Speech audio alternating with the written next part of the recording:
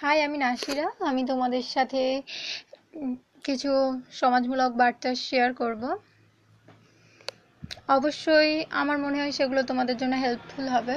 যদি ভালো লেগে থাকে আমার কথাগুলো, তাহলে অবশ্যই ভিডিওটিকে লাইক, কমেন্ট, শেয়ার করো। ভালো লাগলে অবশ্যই কমেন্ট করে জানিও। তাহলে আমি আরও এরকম টাইপের ভিডিও তোমাদের জন্য আনতে পারবো। শুরু করছি ম্যাচিউরিটি নিয়ে। তো আজকের যেটা নিয়ে আলোচনা করছি সেটা হচ্ছে ম্যাচিউরিটি। এটা অনেকটা কবিতা টাইপের করে লেখা।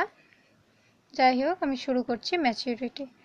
জোর করে ছেলে মেয়েকে বিয়ে দিয়ে তাদের মাথায় বোঝা চাপিয়ে দেবেন না। ম্যাচিউরিটি হলে তারা নিজেরাই বিয়ের জন্য আপনাদেরকে বলবে।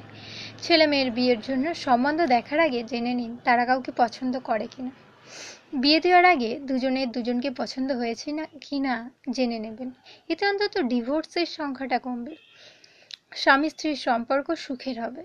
বর্তমানে ছেলে মেয়েদের মধ্যে ম্যাচিউরিটির বড্ড অভাব। অল্প বয়সে হয় বাড়ি থেকে জোর করে বিয়ে দিয়ে দিচ্ছে, না হলে দুদিন প্রেম করে নিজেরা পালিয়ে বিয়ে করছে, যাদের সংসার সম্বন্ধে কোনো ধারণাই নেই। বিবাহের মোহ কাটলেই কেউ আর কাউকে মানিয়ে নিতে পারে না, আর তাই দিনে দিনে বেড়ে চলেছে ডিভোর্সের সংখ্যা। দেখা দিচ্ছে ঘরে ঘরে পরকীয়া। তো বন্ধুরা, যদি আমার কথাগুলো ভালো লেগে থাকে অবশ্যই লাইক, কমেন্ট করো। আমি আরও একটা কথা বলে দিই তোমাদের, আর একটা বার্তা এর সাথে দিয়ে দিচ্ছি, ঠিক আছে?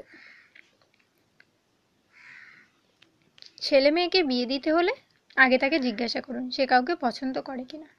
আপনার ছেলে মেয়ে যদি কাউকে ভালোবাসে, তার পরিবারের সাথে কথা বলুন।